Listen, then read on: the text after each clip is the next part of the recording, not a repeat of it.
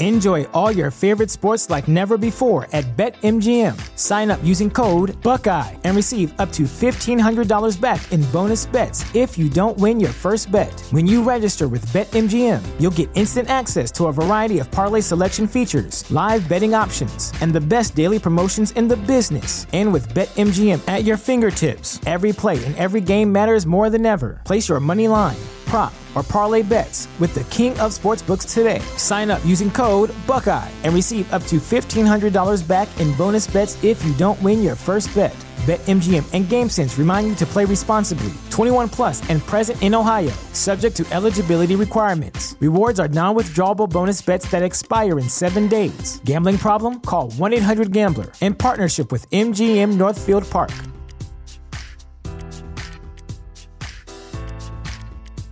Look, she knows it's just part of our marriage is that there's an openness to other directors being involved. That's just, she knows.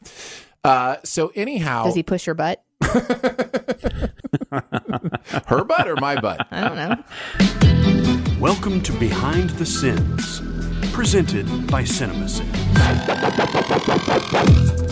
Welcome to Behind the Sins, a weekly look at everything going on inside the world of CinemaSins. I'm Aaron Dicer, and I'm joined as always by Jonathan Watkins. Hello, hello. And Danae Hughes. Hi. We write for CinemaSins and TV Sins and do various other things inside the CinemaSins universe as well.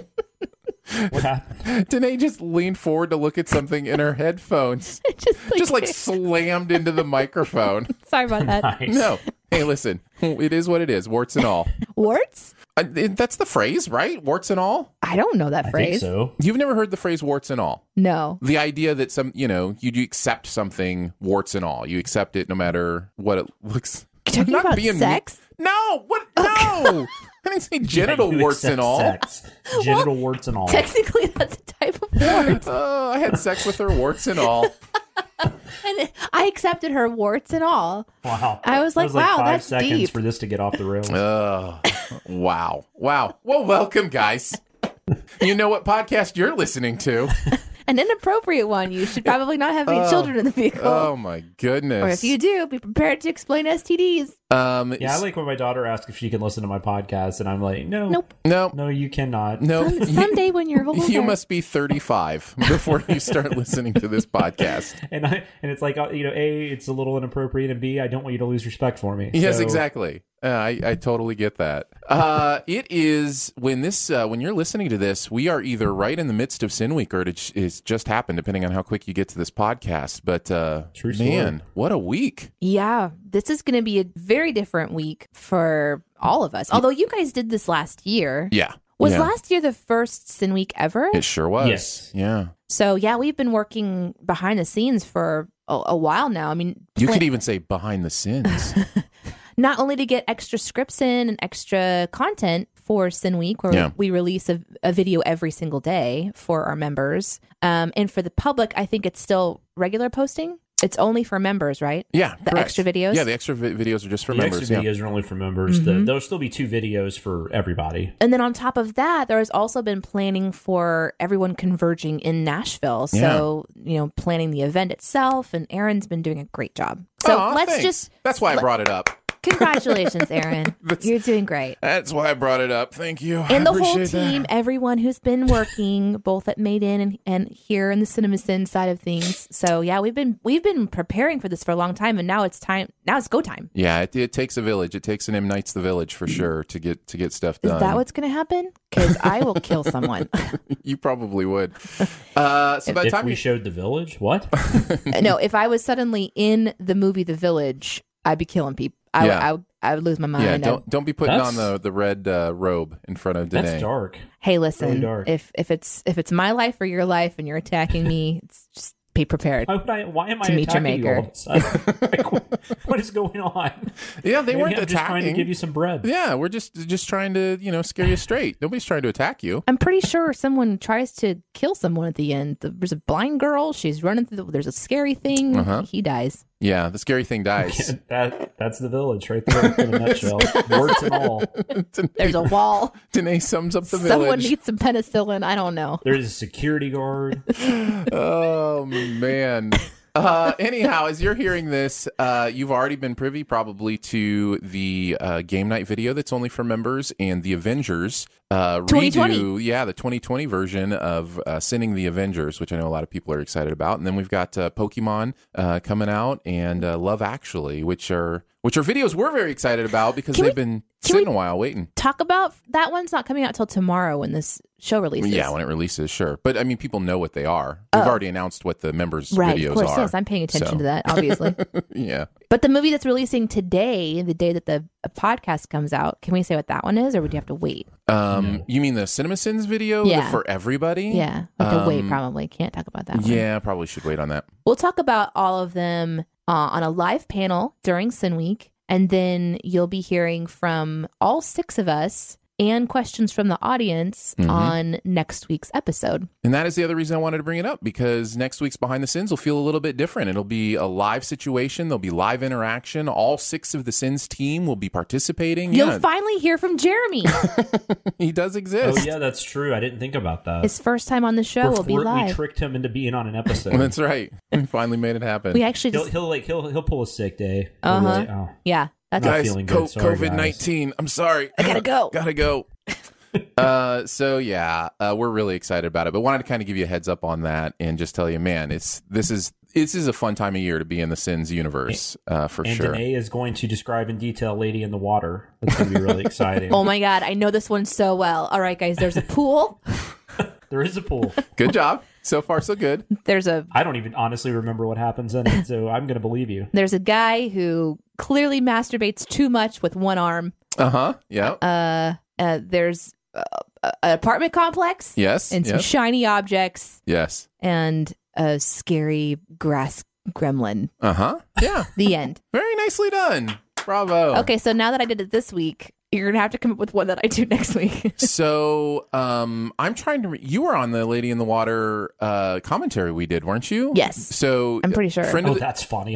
How would I have known that? Nope. Friend of the show, Josh Childs, which is one of Jeremy and I's college buddies that we talk about in the show sometimes. Shout out to Josh. Josh, Danae, and I did a full Lady in the Water commentary because I was kind of in the middle, and Danae loves it, and Josh hates it, and so we kind of all talked about it during the whole movie. So that's available on YouTube. Actually, you have to load up the movie yourself, and watch it along with us. But yeah, it's super interesting that is the movie Danae loves.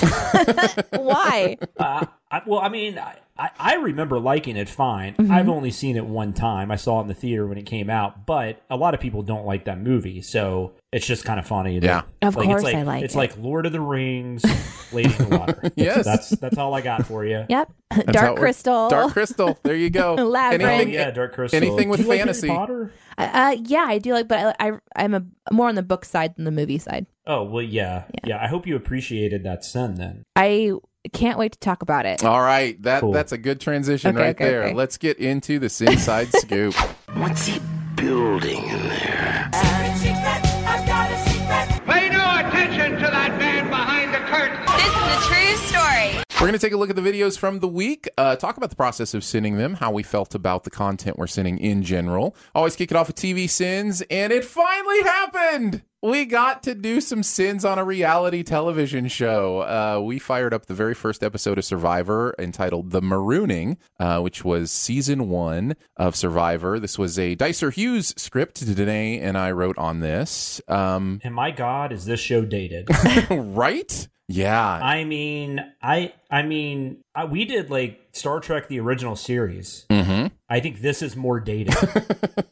It's funny to go back 20 years like that and, think of... Well, and even if you just watch a couple seasons after this, it's so different. Yeah, it gets better real fast. Are you talking about just like the pacing of a show?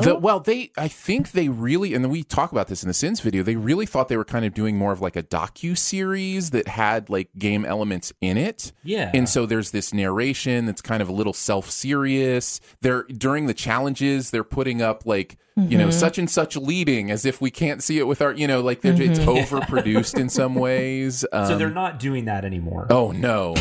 Oh, that's good. This has really become one of the best edited, best produced shows on TV. Some of the stuff they're doing now is it's really good. I think we should probably start off at the beginning by saying that you are a big Survivor fan. Huge fan. Yes, huge fan. Which I think really helped this script a lot because you were able to put in quite a lot of information in the sins that sort of gave a nod to how much you know about it. Like the music, choosing the cast, the animals, not really being a threat, the land not being a threat, the whole launch of the reality TV kind of genre. Like you were really able to put all of that in the script. I didn't do any of that. That was all you. You named the monkey, didn't you, Danae? I did name the monkey. Okay. That was the one sin. I'm like, Danae did that. They did such a great job. And it made me happy because I didn't know if Aaron would like keep all your sins out because it was like his show. It's like, no, that was great. I loved that. Mr. Blurgle whatever was it. Yeah. That's good stuff. He put the name up there. Yeah.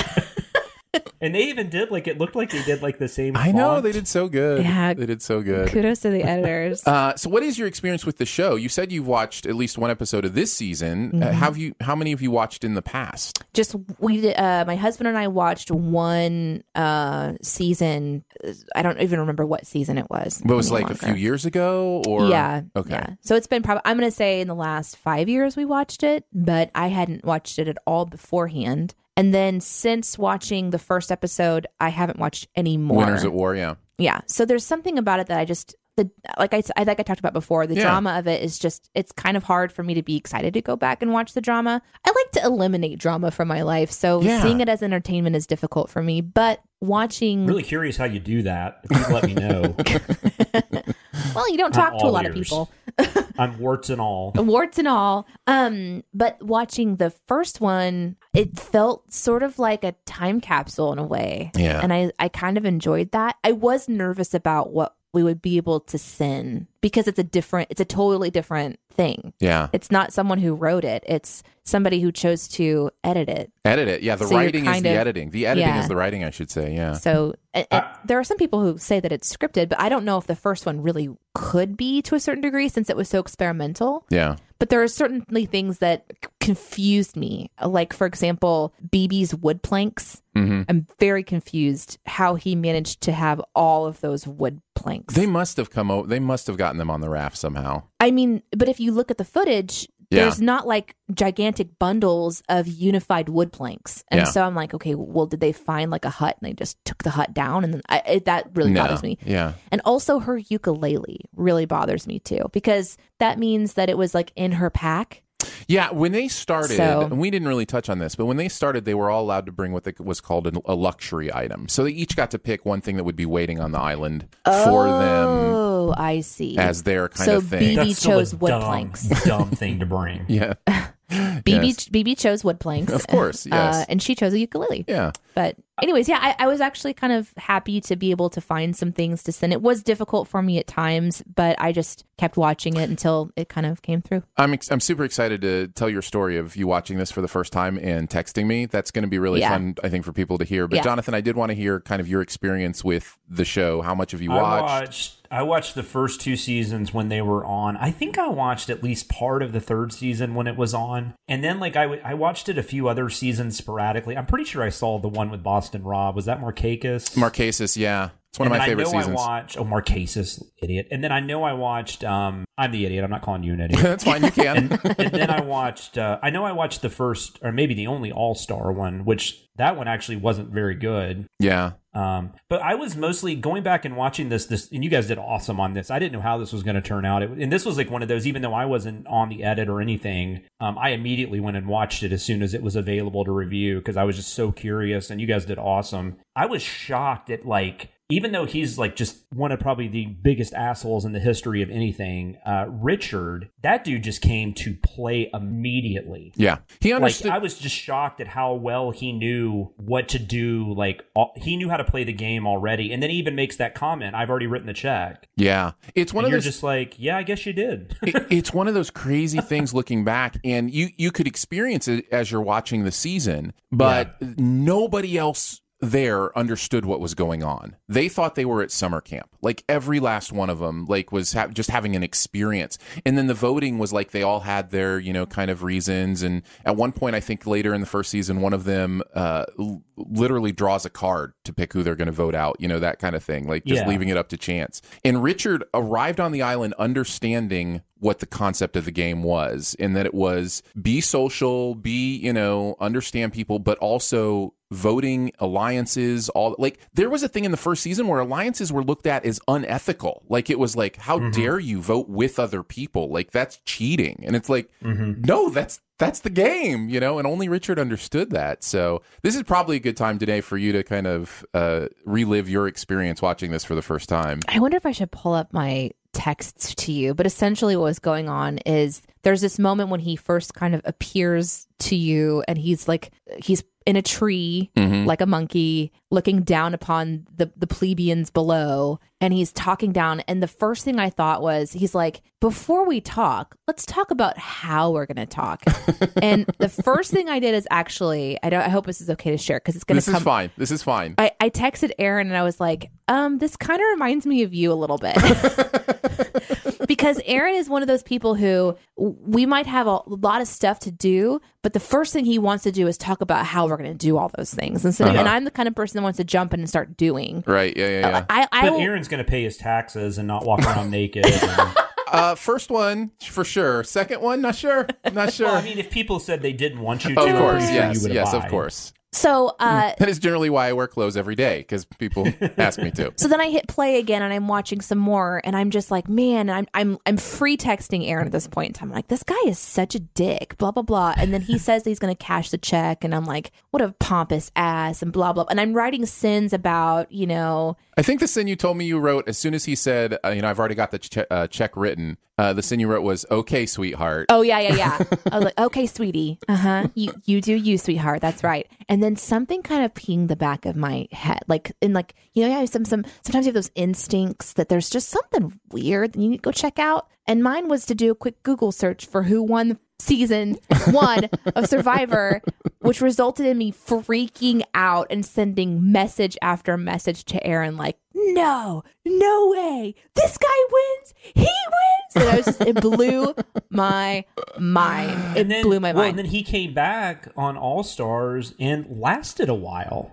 Yeah, he didn't do too bad. He didn't get close to winning, but he was probably like halfway through it or something. Yeah. I was shocked. He's never been back, right? No, he's played twice, I think. But yeah. Anyway, it was just kind of a crazy thing. Obviously, he realized that his intensity, because he even says in the show, I don't think we air it in our Sins video, but he says like if people are finding Rudy rude, they're going to hate me. So I got to change up my strategy here. And you're right. He was the only person that was really strategic in how he was talking. And I just find that fascinating because he was rubbing me the wrong way. Oh, of course. And the way he was talking down to everyone. Yes. I don't know. That just blows my mind. Yeah, and the way they progressed that storyline through the season was kind of genius. I remember the night the finale aired, I recorded it. My family was over, my mom and dad, and we were playing cards while it was recording, and we had a Tigers game on TV because I thought that's the safest thing to have on TV where I'm not going to be spoiled of the winner. So right in the middle of the Detroit Tigers game, the announcer says, "Can you believe that Richard Hatchguy won Survivor?" No! I was like, Crazy. no! Well, that was like so huge. I mean, remember they premiered the second season pilot premiere after the Super Bowl. Yeah, no, it was a huge hit for sure. Well, what's interesting to me, I still remember that final episode too, where it got down to the three of them. It was, I don't remember their names. It was the older woman and the younger woman and him. Oh, it was Kelly, Sue, and Richard were the final three. Yeah, and he got Kelly to keep him there. Sue, I think. Was Sue the older one? Yes. No, you're right. Yes, he got Kelly. Yeah. Yes, he got Kelly to vote out Sue. Yeah, he got everybody to vote for him to win, even though he had completely dicked over everyone. Yep. Well, in Sue makes that spectacular final speech about I her wouldn't vote. piss on you. Where it was if you like were on fire. Is that what you're talking about? No, well, yeah, she said some very mean things to Kelly because she felt betrayed by Kelly, and she was like, I'm on an island with a rat and a snake, and I'm going to vote for the snake because at least the snake tells me that he's coming for me, and the rat is going behind my back. So crazy. Yeah. She did say something along the lines of like, if you were on the side of the road on fire, I wouldn't piss on you. Now, she did apologize to her. Did you ever listen to the commentaries? No. So there's a commentary on the DVD set that and it was Probst and Richard and I think Kelly? Rudy. Oh, it was maybe? Rudy? Mm-hmm. No, it wasn't Rudy. It was someone else that was on the opposite team. Anyhow, I wanted to listen to that to just see kind of what the vibe was and hear a little bit of it. And I did create a sin kind of from a conversation that happened, which was when they were editing back, that moment with Richard on the tree was when they realized they had something. And then they all just kept watching it over and over and over again going, this is good, right? Like, this is good. Because it had never been done before. And so they were kind of pumping themselves up going, this is fascinating to watch, right? Like, people are going to love this, right? I mean, let's watch it again. And so they would just watch it over and over again with him kind of becoming that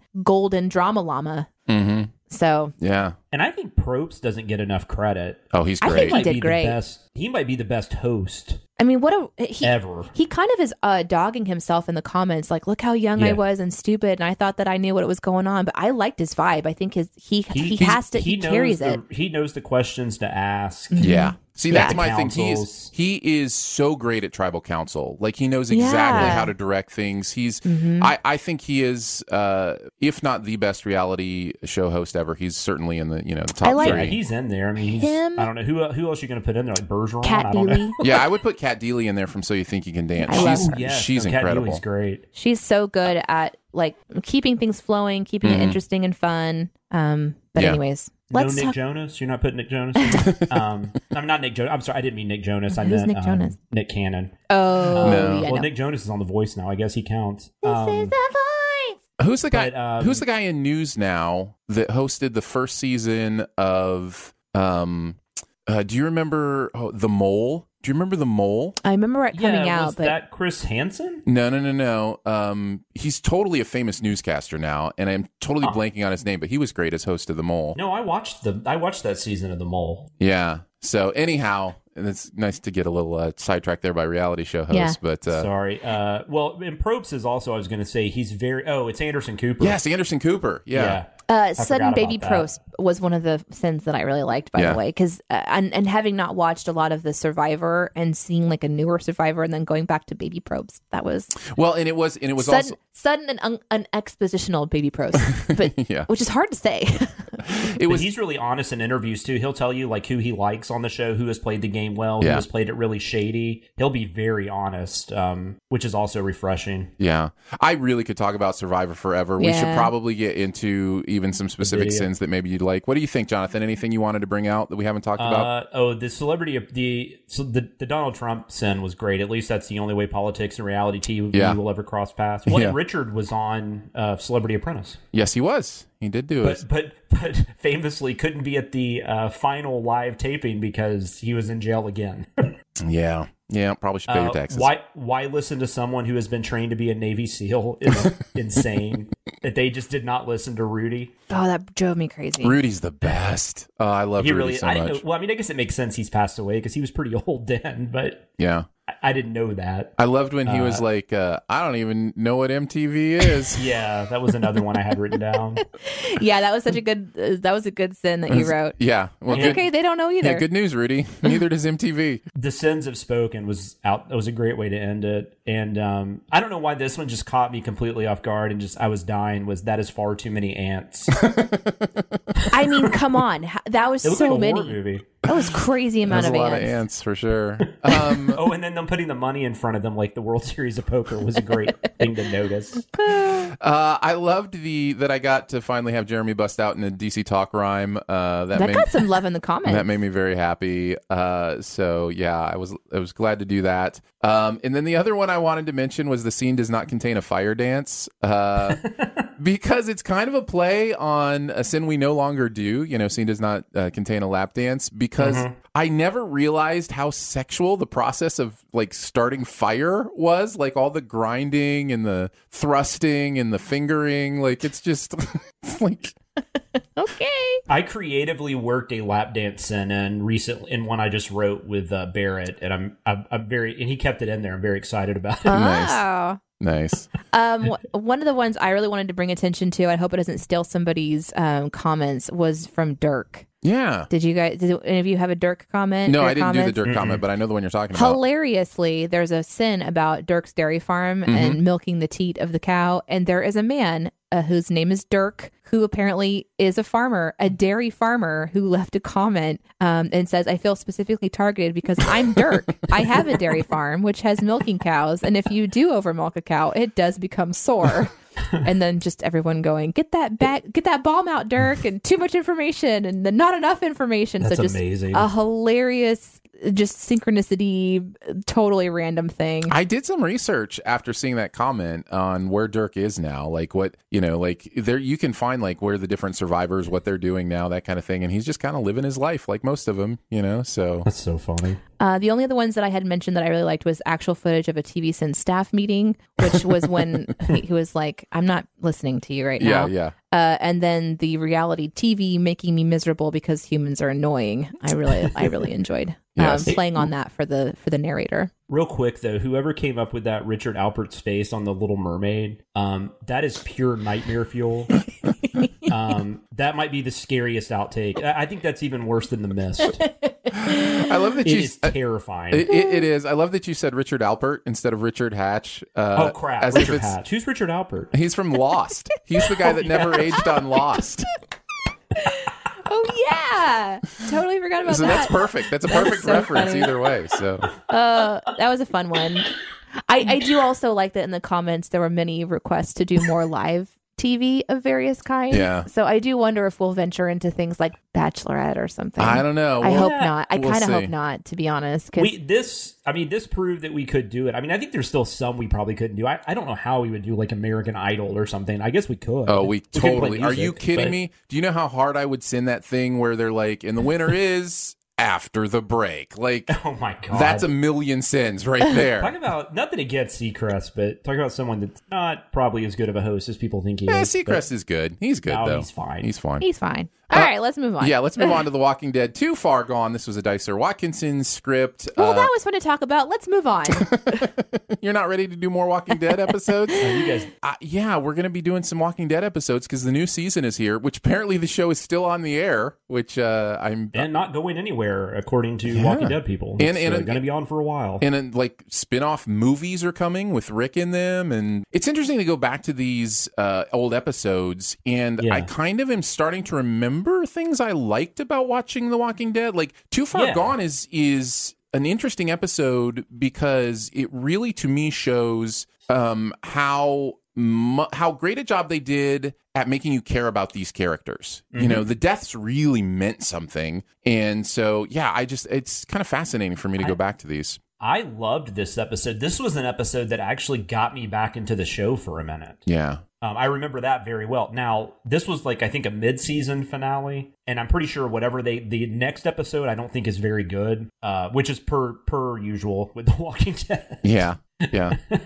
But so going back and watching this was interesting. It was kind of like you probably with Crawl Space, with Breaking Bad. There were definitely things that did not work in this episode, but I did the moments, especially towards the end when the governor really becomes a bad guy. Yeah. Which he had not done the whole time he had been on there.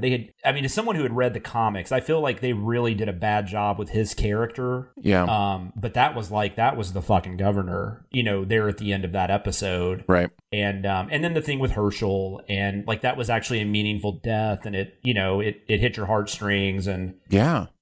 Just the battle itself was pretty interesting, but there's still a lot of crap in this that was really hard to get through and was very easy to send. Now, Danae has refused to watch any of the Walking Dead sins videos. At this point, it's just like, I might as well just keep the streak going.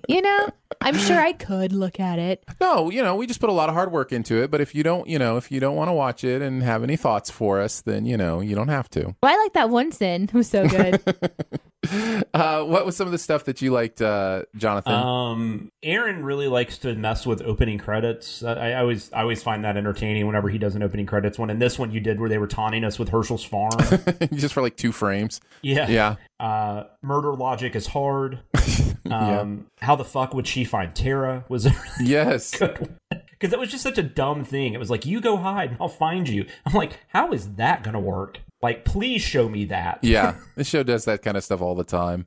We had that little bit of a running sin with Jeremy, like where it was like, or maybe I'm an asshole. Because I was watching this and I'm like, does the governor really have any leverage here? Like, because I mean, I would think that keeping that prison to themselves is a pretty big thing. Yeah. And you can't think that the governor is going to blow it up because he wants it too. Except apparently he doesn't care. I don't know. I mean, I guess they don't want Herschel and Michonne to die, but I'm still just sitting there thinking, I mean, 2 people versus saving all these lives. Yeah. I don't know. It felt kind of weird to me. It felt kind of less of a standoff than it really was. But then I added the or maybe I'm an asshole in there just to be funny. No, that was great. I don't know where the Meanwhile on Downton Abbey thing came to me, but I'm glad we kept it in because it's just one of those weird things to say. Yeah. This will always be the Coral episode to me, and I was glad if you're ever going to do a Coral bonus round, this is definitely the episode to do it on. And the music they use. Oh yeah, old so Mario funny. music, of course. I also love that people just continue to get a kick out of the fact that we just casually call him Coral instead of Carl, which is a great running gag in these videos, which I enjoy. Shouting Rick killed me when I was watching it. Just anytime he has to yell, his American accent goes away. And so it's so funny to me. And so I was glad we got a chance to send that as well. Well, and why would he even tell them that they had a council now? Like, I mean, it was dumb. And then this show, not just this episode, although there is one in this episode, but even as we're sending more episodes, this show loves its like fake outs. It loves its interruptions. There are 2 in a row here, and we even sent it in the episode of, like explosions happening right when somebody's about to tell somebody something, or gunshots go off right, when somebody's about to do something. It is such a crutch for this show to hold information by doing interruption fake outs, and it's just something I'm noticing more and more and more. Yeah, and we cut the one where there was one in there where Daryl looked like he was about to be attacked. Yeah. And we were just like, we know you're not going to kill Daryl, so this is dumb. Yeah. But it didn't really work editing wise in the video itself, so we took it out. We left that one out. I agree. There's a ton of that in this episode. Yeah, all in all, I'm glad we're doing some more Walking Dead. I mean, it does get a little bit, it feels a little bit like, how many times can you say these zombies shouldn't be a threat? But what's amazing is apparently there are a bunch of different ways to say that because we keep coming up with new ones. So yeah, it's fun times. Well, then we're gonna do one pretty soon where it's insane, like how many zombies they take on with no issue. Right. Yeah. But then like in other episodes, it's like 1 or 2 is a problem. Yeah. Well, even at the end of this one, there's a sin about how, as for whatever reason, when the story needs it right at the end, the zombies they're just not interested in attacking the humans anymore. Like there's 2 of them just, great one too. There's 2 of them just hanging out in the background, just, doing nothing. Even though Carl just shot a weapon. Yeah, exactly. It's like, oh man. What's Danae doing right now? Probably on Discord. Yeah, I mean, I was making my way there. I was thinking about tweeting something. I thought maybe it would be cool to like schedule a tweet that had some links to it, but apparently you can only schedule tweets after you've been tweeting for a while, so our BTS can't tweet. So I'm learning. I'm over here learning. Oh, nice. Educating myself. Know that. Yeah. So I mean, did you guys want to talk about something? Or? Yes. In fact, we want to talk about Taylor Swift's The Man. Can we do that? Yeah, let's move on to music video sins.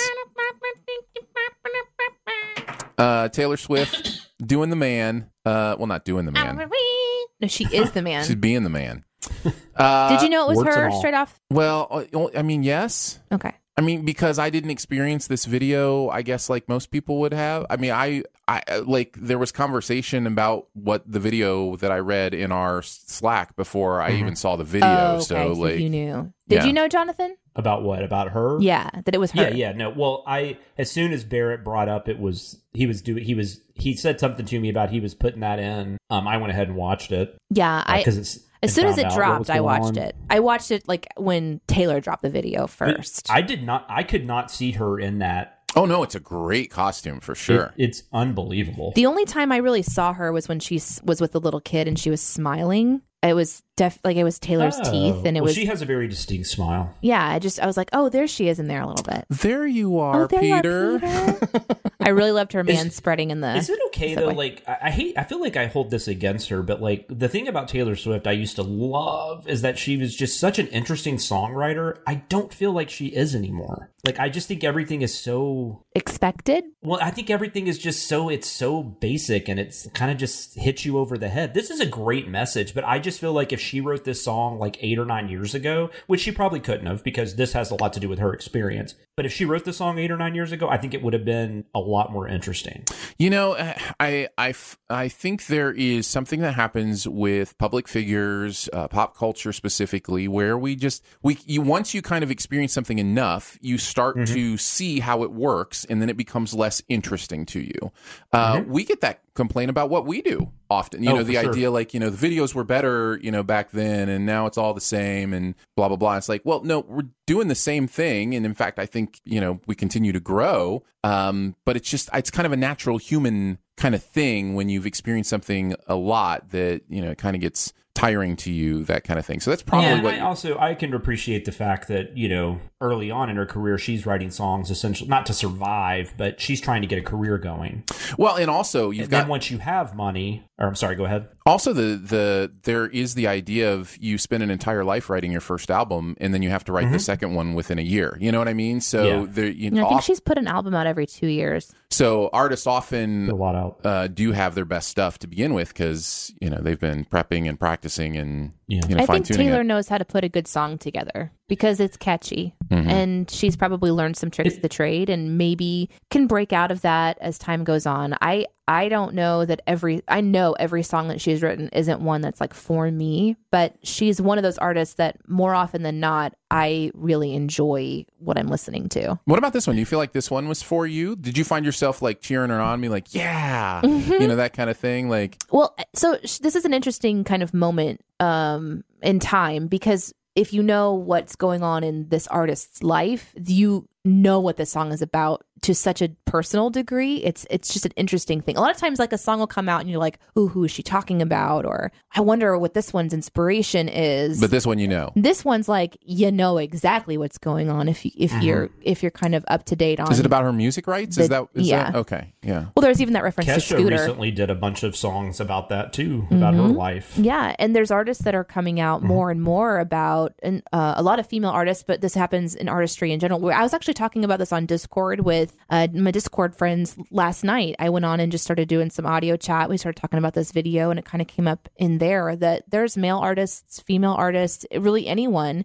and the conversation about how labels and managers and everything kind of want a piece of the pie and where the artist stands in that and who owns that content is not something that I don't know that the public has been too interested in until recently, when there's such a fan following and such an ability for a songwriter or someone who's creating the music to have the conversation about rights to that music. Yeah. And there's such a love for Taylor that I'm glad she's talking about it. I'm glad she's talking about that she doesn't have rights to her music and how she feels like she was betrayed. And I think that anyone, whether you're public or not, should have the right to talk about what's going on. And there's more conversations, I feel, at least more public conversations happening that are hitting kind of more mainstream, at least, about artists who are losing like their rights to even release music. It's crazy. It's a central moment in the Little Women remake, movie that came out. Greta Gerwig's. There's a central component of the authorship. You know, the author maintaining rights to her material. Like I think it's really in the public consciousness right now, that idea. I know the South Park guys, when Comedy Central was renegotiating with them and didn't want them to leave Comedy Central, they were like, what can we offer you? And they're like, how about give us the rights to our South Park episodes? And so they got those back, and then they turn around and sold them for like $500 million to, one of the streaming services. And it's like, they get, they understood, then that's theirs to do that with. So yeah, artistic ownership is a really interesting thing. It really is. And it comes up in podcasting too. When anyone launches a new podcast and has there's going to be two people, it's important to have that conversation. Who owns that audio? And what happens if half of you walks away? Does that mean that you don't have that anymore? You need to have those conversations, and reading contracts and having contracts is really, really important. And I think that Taylor is just an example of a very talented person who has a very public voice. And part of the conversation was even about, is it annoying that she uses it to talk about politics or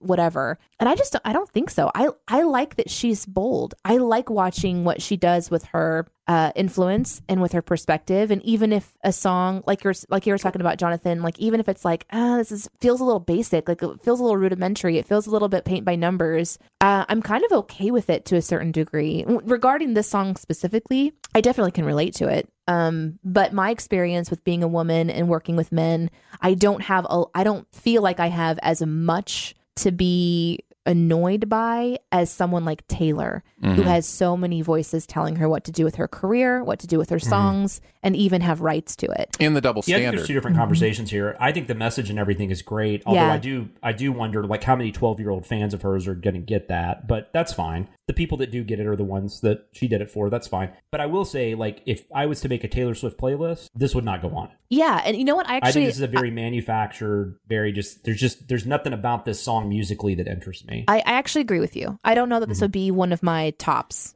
Right. I think Shake It Off would be up there, though. Yeah. I really like that song. Hell yeah, Shake It Off would be on there. What are you talking about? That's amazing. All right, now it's time for Too Deep Into the Lyrics with Aaron Dicer.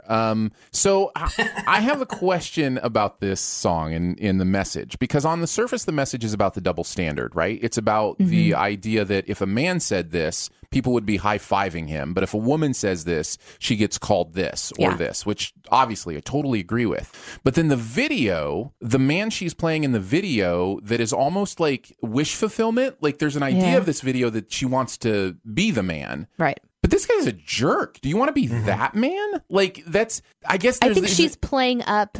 Well, then there's a thing at the end of the video where it was all him acting. Right. So it wasn't actually a person. It was a man that she hired to act like the man. By the way, my wife was in the room as I was watching this, and that she really popped up at that end part. She was like, "Oh, that was interesting," because it does that double thing where it It's hey, you were doing great over there on the wall. You're doing good. Yeah. And then for the guy, it's could you just give it a little bit more? The triggering for her was could you just be more likable? Yeah. It's what? Honestly, she said, do people really tell Taylor that? That's awful. And it's all the time probably. Well, it even happens subtly in out in life for me. Yeah, smile more kind of thing. Oh, yeah, I'm sorry. Smile, sweetie. The smile. If somebody said that to my daughter while I was around them, I would smack the shit out of them. I'm going to have to be smacking a lot of people because my kid doesn't smile naturally anyway. She just has a nice FU face. She was born with it. I've heard that for many women. My wife, my sisters, I've just heard that is such a annoying thing to hear. I guess to bring it back to what I was saying, I guess I just feel like the video almost contradicts is maybe too strong of a word, but the idea of I get that there's the inequality is the important part. The double standard is the important part for us to address, but addressing the double standard isn't so that women can also be jerks. That's not the point, right? It's that we can have the freedom to have equality. I don't know. I probably shouldn't be saying I probably shouldn't be saying any of this because I'm a dude. But shut up. And, I like should not put. What I'm saying is Taylor needs to smile more. That's all I'm saying. Oh my god. Okay, I've got this French fries right here. You know I'm kidding. I know you're kidding. You know I'm kidding. I did like that Barrett did, or I think actually was this one co-written Barrett and Chris? It might have been. I don't think so. I think this was just Barrett. I think the next couple Chris is involved Okay. in. But this one had the million sins for that kind of very thing, right? Yes. We're like, okay, I'm a dude doing I love this. that. And it is a little bit tricky waters. It's tricky for me as a female because I don't think that she's trying to say every man is like this, and I think people get triggered by that. Well, no, I don't even mind that if it were actually a man. What? And I don't mind it at all. I'm not upset about this at all. Are you sure? I'm positive. I'm kidding. I'm just I'm joking. questioning. I can tell. I'm just questioning the idea of there's wish fulfillment here of I want the freedom like men have. Mm-hmm. But is that how you're going to use it to pee on a public wall? But that was an actor. Yeah, I guess. Maybe I misunderstood. When you put the lens on, that the entire video was her like persona. That's how I interpreted it. Because at the end, it's like this really like relaxed dude that's like, you know, how it's what was it, Dwayne The Rock Johnson's voice? Yeah, it was or whatever. the voice. Yeah. So The Rock's like, you know, how was that? Did I do okay? So then he goes back into acting like the man. So I think my interpretation was that the entire music video was a music video. Yeah. Like a personification. I thought that was funny. He's like, Dwayne Johnson literally phoned in this performance. He did. But even in that moment, the actual Taylor Swift as the director is incorporating the things that we hate about men. She's incorporating the I see what you're saying. Just be likable and you're doing fine even though you did nothing, you're doing great, you know, kind of thing. So it's like the role reversal almost feels like this video is saying wants it to be I want to be able to be a jerk, which I don't think that's the point. No, I don't think that's the point. But it was a weird thing that kind of struck me, so that I probably should have kept to myself. So we'll move on. No, I think that's a very interesting conversation. And Danae started talking about stuff I didn't even think about, like with her being the director and how that, it's a very cool video, even if the song's not my favorite. Yeah. It's a very neat video. I like that she has the balls to do it. Yeah. You know, she has the gonads to do it. There you go. So let's read a little bit about what Mr. Barrett said. Yeah, do it. Taylor's The Man video, as we discussed on Slack when it came out. Oh, I guess I shouldn't say that. Like, listen, we all talked about it on Slack. We all dug the message and were impressed with the makeup work, but the song is objectively middling to shitty. Middling to shitty. I hate it when songwriters rhyme words with themselves. I agree. The Ozzy Osbourne reference, this is very behind the scenes, by the way, is from Black Sabbath's song called War Pigs, where he rhymes masses with masses.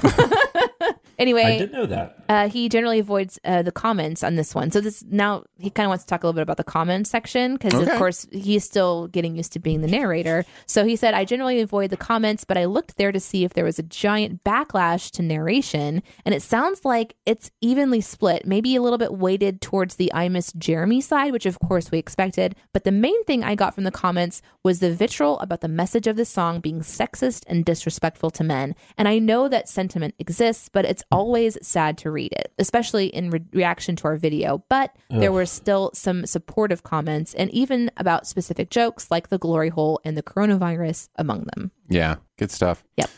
Shout out to the name Mailer Swift. I thought that was a nice little play on words. Yep. That was good. Anything else from you guys you wanted to bring up? I think we talked about everything for me. Yeah, I'm good. All right, let's move on to the CinemaSins videos for the week. Let's talk about Midsommar. This is a Dicer share script. Barrett and I wrote on this.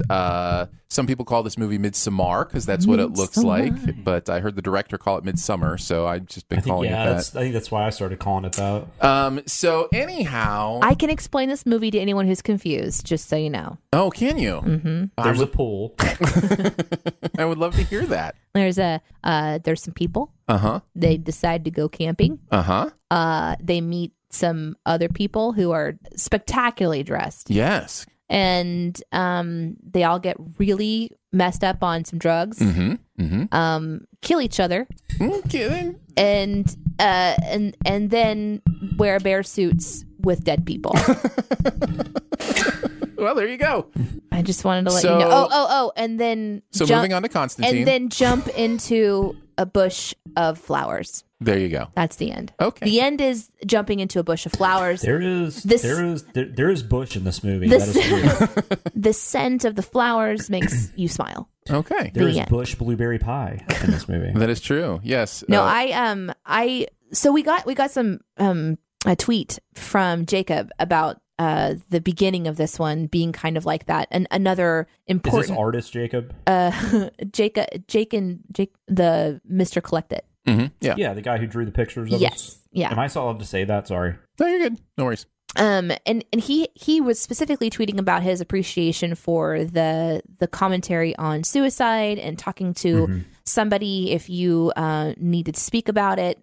Suicide impacts a lot of people on a very personal level. And so I saw that tweet come out. And so then I went to kind of watch the beginning of the show, but then was very confused about what happened, which led me to read the spoilers about it. Yeah. So I read about this movie and then I watched the video. So I feel like I actually understand what's going on this time. Oh, nice. Yeah. You don't have as many questions this time. Not this time. I will say both Barrett and I did write something about the suicide hotline in our scripts. And in fact, in mine, in parentheses after mine, I said, you will probably word this a million times better, so just go ahead and use yours.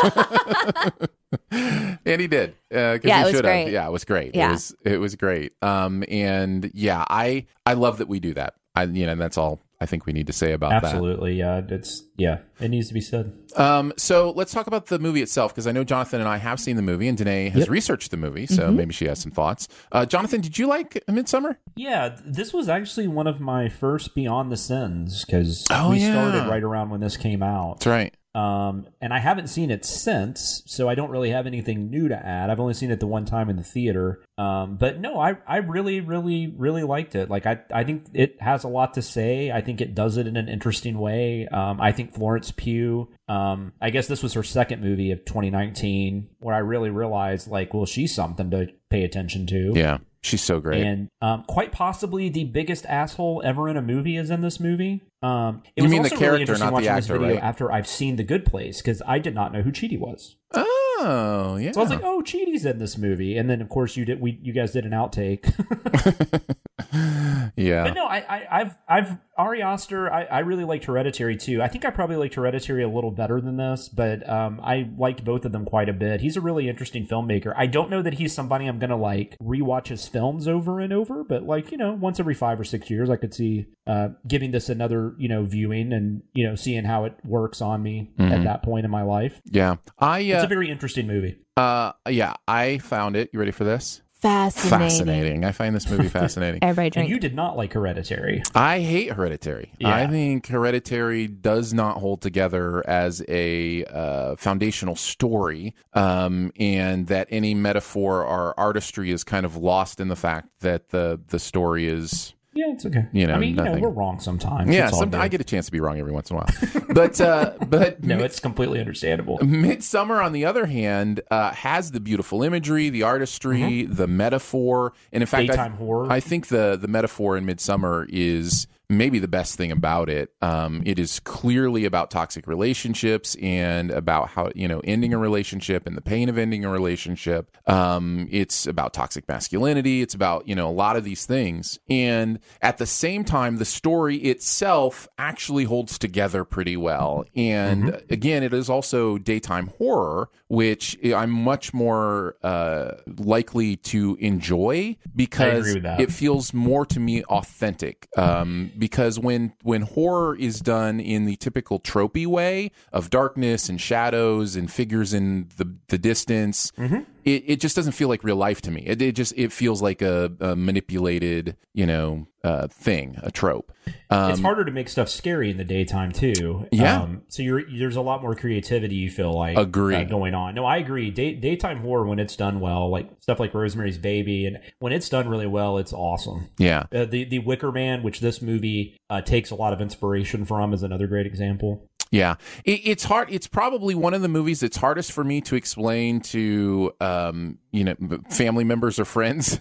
Like, how do you like this movie? Like, never watch this movie, guys. Like, it's one of those. It is a movie that literally uses period blood and pubic hair as a plot point. It is, a movie that. So the video didn't cover that, and that wasn't in the spoilers. So it's in the video a little bit. We can talk about. And the depiction of suicide is it's rough. Yes. It's especially it's a if that's something that's happened in your life, it's very rough. Yeah, and there is a very graphic sex scene with lots of nudity and also a very funny sex scene. Well, that's where I was going to go, and it's this weird thing where it's like, because here's the thing, like sex is funny, right? Like it's this weird thing. It's, you know what I mean? So it's like like instantly I'm thinking of stories. A woman pushing his behind. Yes, one of the old women comes up behind him and starts pushing his rear end into it. You know, it's like it's just I don't know. But what's interesting about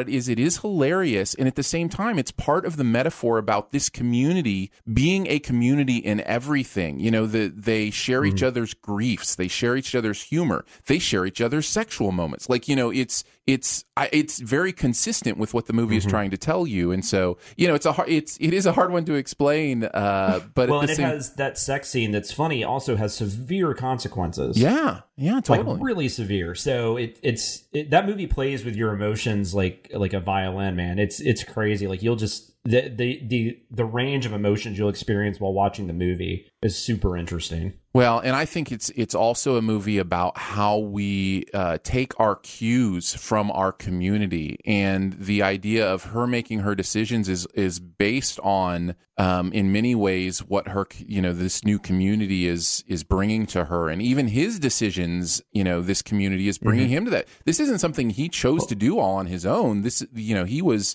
moved into this by, you know, this group of people. So I don't know. Are you talking about Bear Boy?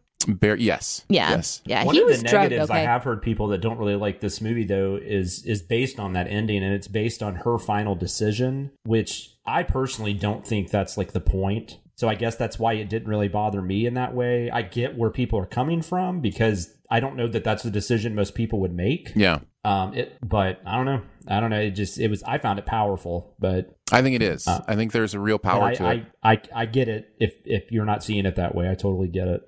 I think it's a movie that is endlessly explorable. There are new things I caught every time I watched it. New foreshadowing. There's bear pictures all over the place. We mentioned one of them in the video. There are overlays in the background of her crowning moment where she has become is it May Queen? I can't remember if they call it May Queen. Yeah. And they're lifting her up. And in the forest, there is an overlay of her sister's suicide moment that is very slight, but if you know what you're looking for, it's back there, and it's almost as if like this is still haunting her even in this moment, and has defined, you know, who she is and trying to come through it. Like, it's just artistically, he's just doing some incredible stuff here. So, I'm really curious to see what he does moving forward. But also, don't watch it. But also for the very discerning viewer. Think. Yes, the very discerning viewer.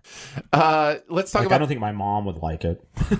Let's talk about the video itself. Danae, you did watch the video. I watched the video. What'd you think? Well, after reading about it and reading how messed up it is, and having not the I don't know, I have no personal experience with the artisticness that you're talking about. Yeah. Mine were just basically like, cool, I read it, I know what happens, now I kind of know what's happening in this video, and then I just enjoyed the sins, you know. So I'll read a couple of the sins I like, and I also have some thoughts from your co-writer. From Barrett, yeah. I like the hot cross buns on the recorder. Really like that one. I can still play that, by the way. My daughter brought a recorder home like a couple years ago. I had a flashback to playing the recorder when that sin went. I was like, oh my God, I know that too. Yeah. The Daniel Tiger reference. Yeah. I thought you'd like that. It was that was amazing. It was an interesting one. I thought for a second Danae had written on this. Yeah, I did too. So like, wait, did I write on this? Did I write a sin? I in my mind, I was like, yay, Daniel Tiger. Wait, do I want that in this one? So it was sort of a funny kind of back and forth moment. I did have Christian looks like he ate pizza and might have mild heartburn. Yeah. During the sex scene. Wasn't that during the sex scene? No. That was during they had just seen the At a Stupa, which is the old people leaping to their death. Yes. Yeah. Oh God, that was so funny because he did. He just was like, I feel a little weird about that. I love the Groot one and the LARP team reference. Yeah. Another one that I was like, I love it, LARPing. And then the outtake. Have you LARPed? Yes, I have LARPed. Cool. And then the outtake, which was like, what was it? The 40-minute walk from the nearest road to the 4-star Michelin restaurant. Yeah. That whatever that was from, whatever show that was from, I thought that was just a really brilliant kind of outtake. Yeah. So. lots of fun stuff. What about you, Jonathan? I'm sorry to go to LARPing, but I just want to ask a real quick question. Have you seen the movie Role Models? No. Oh, I was curious if that was accurate. I think you'd like that movie. In that movie, and it's very funny. Let me write it down on a list of movies I'll never watch. Right? Yeah, exactly. It'll go on the list. I don't even think they're making fun of it. Like, I think there's a genuine heart there to it. One of the characters is really into LARPing, but I don't know. Anyway, sorry. What I liked about it, I thought it was the Spin Doctors reference was amazing, because I remember thinking that when I saw the movie that dude looked like the guy from Spin Doctors. Right. Yep. So that's where the dude from Spin Doctors has been this whole time. We don't fuck around with mushroom birthdays. The 50 Cent. Yeah. We already kind of mentioned the Pewberry Pies, but that was just, you got to say that one. Impregna shadowing, and somebody that wrote on this really hates geese. Who hates geese? Okay, that was me. But listen, it's so fun. It was so funny to me, and I don't even know if 10% of the people who watch this video get it. But during that sex scene, the women sound like geese. They're just, okay. Yeah, that's true. They do. Just like, it's very personal. Can we just play some geese noises? Well, because they're trying to vocalize like this community does with her as she's having sex, and so they're doing vocal things that she's doing, but they just sound like a herd of geese to me. Danae, you have got to watch that scene. No! Like, surely that is YouTube, because that's on YouTube. You just have to watch that scene. It is amazing. Anyways, yes, geese are annoying, and so I took the Saved by the Bell outtake I wanted to mention, because that killed me. Yeah, there's some good outtakes on this one. I'm so scared. The other subtle one that a lot of people got in were mentioning in the comments was the I forget exactly how it's worded, but it was like, I'm surprised nobody noticed the color of the drink, period, because there was period blood in the drink, and so that I did not catch that. Yeah, so oh my god. Well, and you know that amazing. Because that's all in that tapestry, right? It lays out the entire thing, and you go along this tapestry, and all of a sudden there's somebody cutting their pubes and then dripping their period blood into a drink, and it's just like, that's how you make somebody fall in love with you in this community, is you feed them your pubes. And that's how I did it. Of course, who doesn't? That's just in the spell book. Oh, I can't wait to hear that story from Justin. Nice. It's because he doesn't listen to the show. He will be, if you ask him that question in person this week, just be prepared for the best deer in headlights look. My husband has that look hands down. I'm going to forget about it in 30 minutes. Okay. So. The only other two things I wanted to mention. Number one, I had a fun time with the answering machine etiquette sin, because I lived through answering machines, and that was a very clear thing. I was wondering if there'd be any pushback, but no, the comments were pretty much like, yep, that's exactly right. And then the thing that I noticed this time through that I didn't notice when I watched it the first time is that Chidi knows what an astupa is. Like, he knew what was coming. That blows my mind. And he's just grinning like, cool, we're gonna see some shit. Well, and he's actually like, he says, not an actual one, and he's like, oh, it's pretty actual. And at that point, it's like time to go, right? Well, if it's not time to go, it's at least time to tell your friends what they might be in store for. I don't know. That kind of blew my mind that he actually knew what an Atastupa was. So yeah. Yeah, I don't know if that was something I caught either until I watched the video. Yeah. Did you want me to read the comments from Barrett? Yeah, let's hear what Barrett had to say. Or just skip over Barrett today. No, what did Barrett have to say? I'm really curious. Sorry, Barrett, you're not going to be in the show. He said that he's mentioned this before, but this was one of the most unique sinning experiences that he's ever had. Typically, I can look at a movie with a sin hat on and it becomes impersonal. I can write silly things without having to think too much about the narrative and how it would affect me. But this movie unexpectedly crawled into my brain. I'd seen it before and it made an impact, but this time it gave me an unease that was not pleasant. And even though I love and appreciate this movie, it's going to be a long time before I watch it again, at least intentionally. On the silly side, though, I liked sinning psychology majors. Of course, I was one of them. The Annihilation joke, the she is Groot, the whole sex scene stuff. It was very nice working with Aaron on this movie in particular, since we both have an appreciation, but slightly different takes on it, and that was always fun. Yeah, no, I agree with that 100%. Very nice.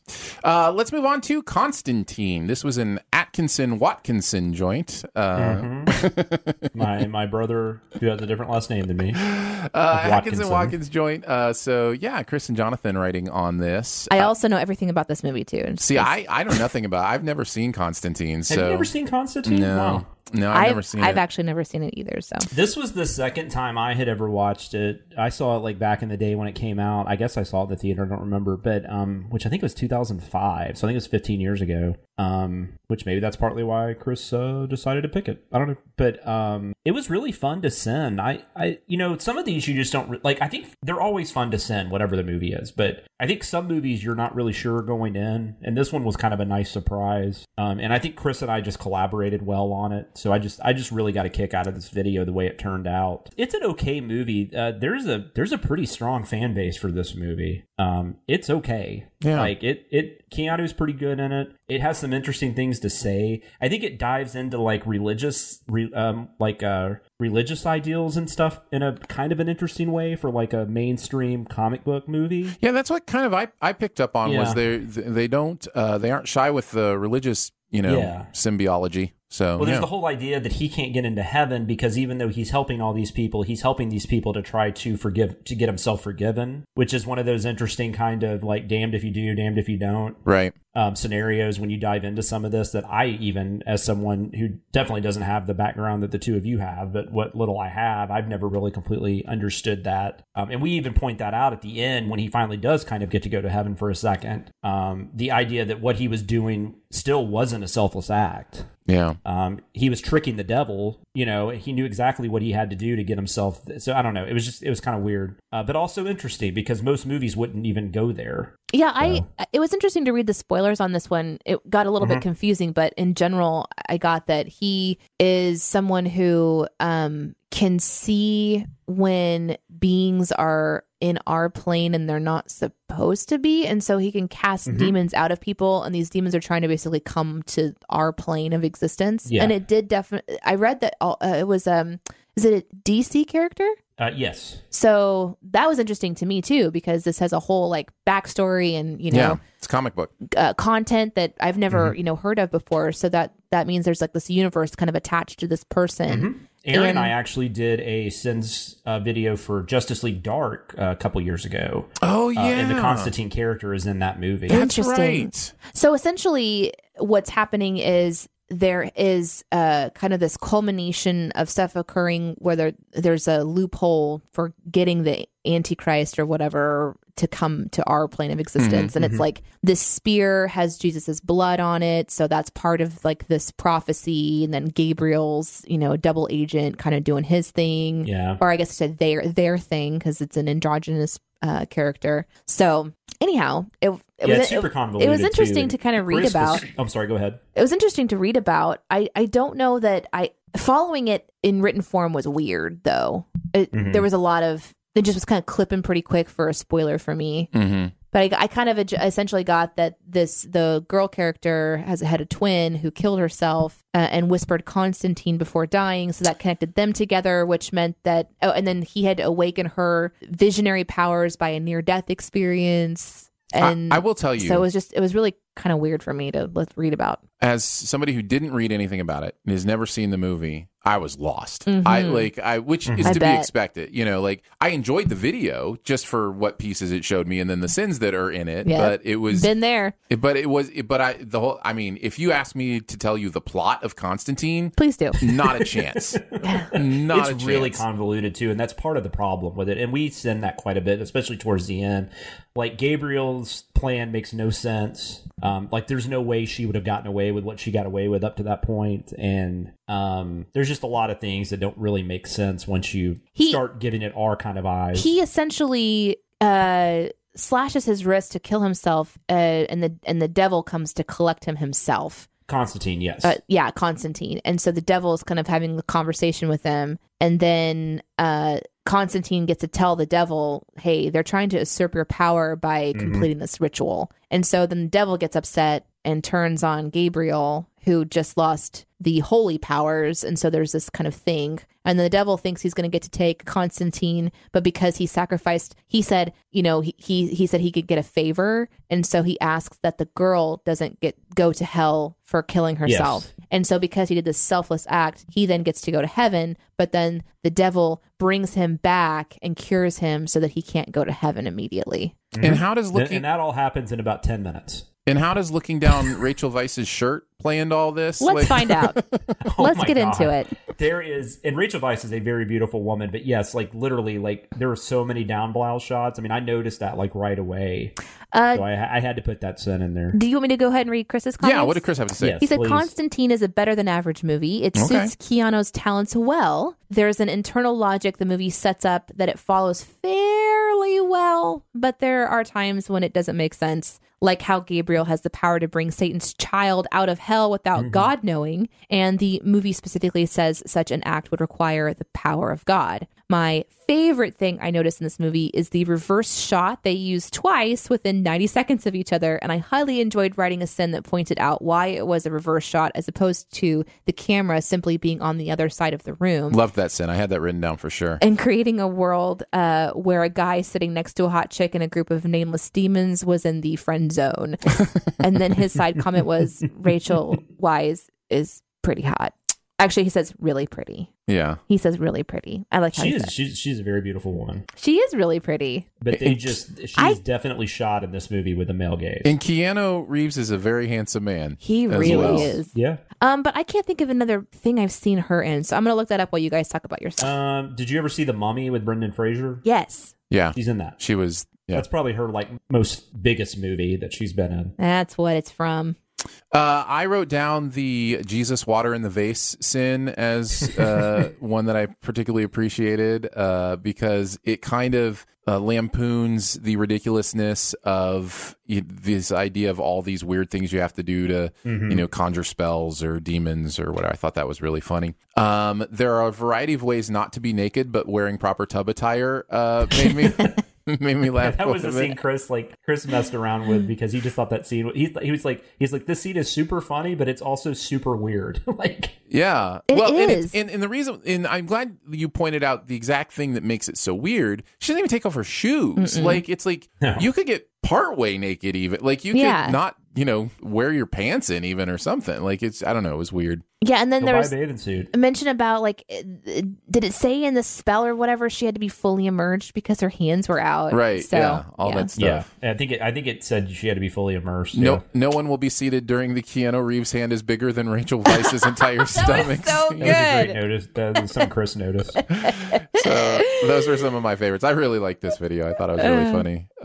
What about you guys? I really like the wasting the dragon's breath weapon because I really don't like it when that happens in movies. And so I was glad to see that one kind of make it. All of the references to Keanu playing characters named John was a bit mind-blowing. I mean, I don't think about that stuff normally. So to see it all laid out in front of me like that, I'm like, is it a thing? Did he grow up with the name Keanu and was like, I just want a normal name like John? I think John's just a really common name. The CGI technology. Did you see that reference? Yeah. It was spelled with the EYE because it was based on the I. I was like, that was a really good play on words. Yep. And there's there's so many things. The pretending not to see 700 jugs in the water I really liked. And then, of course, the Harry Potter conversation. The getting into Harry Potter argument with very little prompt cracked me up. Well, that's so irritating in the movies. I wrote that one because Dobby's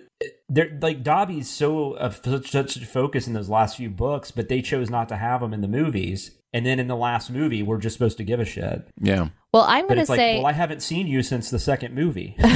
I'm going to say too that now I've put a couple of D&D references into some scripts just to see what would happen, and they've been rejected so far. So I'm going to actually use this as a little bit of ammo to say, hey, listen, if the narrator can talk about Harry Potter, that's like a half of a day of conversation. Right. That's just that's going to a D&D party with your friend one time and getting hooked. He's so close to being able to make a D&D reference. I was just trying to think of something that bugged me from the movie to film, because I usually don't really get bugged by stuff like that because movies and books are different, but that is one thing I thought was an odd choice for the Harry Potter filmmakers to do. Well, I'm glad you wrote it because I'm going to use it. Speaking of bugs, that guy that was made up of all bugs that's then smashed on the windshield. That's so weird. Did not need to see that. Like, we see so gross. many things in doing our job. For whatever reason, that one I was like, should have blurred it. I don't want to see bug guts. I don't. Does that freak you out? I don't know. There was something about it. I had to turn away. Well, and I had said something. I didn't know if we needed to leave, like Gavin Rosdale's character when he burns like half of his face. Yeah. I was a little leery of that, but Chris decided to keep it in as was, and we didn't get, we didn't have any problems getting it through on YouTube. So I have to. The other thing you just never know. The other thing I have to mention is the conversation. The question is asked, like in the pool, and then is answered in a different room. Yeah, that's awesome. Yeah. This happens, and I don't understand why this happens. This should be. It's such a leap in logic that even if you don't think about it, subconsciously, I think you feel it. I think you feel the idea of how is their conversation continuing in a completely different environment without a hiccup. And I see movies and TV shows do this, and I'm just like, I don't get it, because you have to you have to shoot it that way. Yeah. You have to specifically shoot it that way. I always fill the gaps, and I assume they had some kind of conversation from point A to point B, but well, especially when it's asking a question and then answering that question, that really becomes bad. a little more difficult. I did want to say one other thing that I saw in the comments a lot, which was that the cutscene revelation with Shia becoming an angel at the end. Yeah. Apparently, many people who saw this movie never realized that was like there. Yeah. And so this was the first time since the movie came out quite a while ago that they had seen the cutscene. And that was riddled I couldn't in the remember comments. if I had seen it or not. Was him becoming an angel? Was he some sort of savior? He was. Because if he is, can we call him the Messiah? Oh my God. Yeah, his character is in the comics, though. He's somebody that helps Constantine as an angel.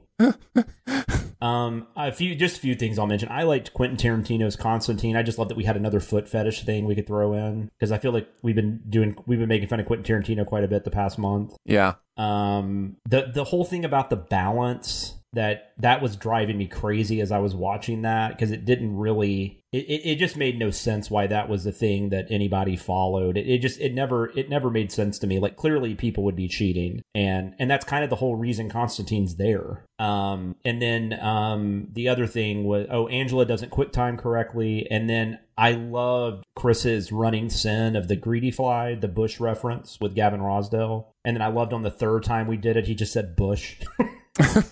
Yeah, good stuff. I did have one more that I wanted to mention. Do it. That's me. But this one came from the comments. It was from Janice Tenbrick, who says, "Shout out for respecting Gabriel's gender ambiguity by using their pronouns." So good job. Yeah, nicely done. Yeah, that was something that we discussed, and we're like, we got to do it that way. So nicely done, us. Well done. We. Okay, I think we move on to keeping tabs. One more thing. Oh, Just okay. kidding. Sorry. Enjoy all your favorite sports like never before at BetMGM. Sign up using code Buckeye and receive up to $1,500 back in bonus bets if you don't win your first bet. When you register with BetMGM, you'll get instant access to a variety of parlay selection features, live betting options, and the best daily promotions in the business. And with BetMGM at your fingertips, every play and every game matters more than ever. Place your money line, prop, or parlay bets with the king of sportsbooks today. Sign up using code Buckeye and receive up to $1,500 back in bonus bets if you don't win your first bet. BetMGM and GameSense remind you to play responsibly. 21 plus and present in Ohio, subject to eligibility requirements. Rewards are non-withdrawable bonus bets that expire in 7 days. Gambling problem? Call 1-800-GAMBLER in partnership with MGM Northfield Park.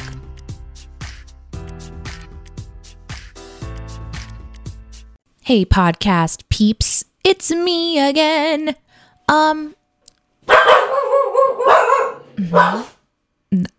Those are my dogs. Those are my. Every time I talk. Wow. Is this how Aaron feels when we're? Okay, we're gonna try this. Okay.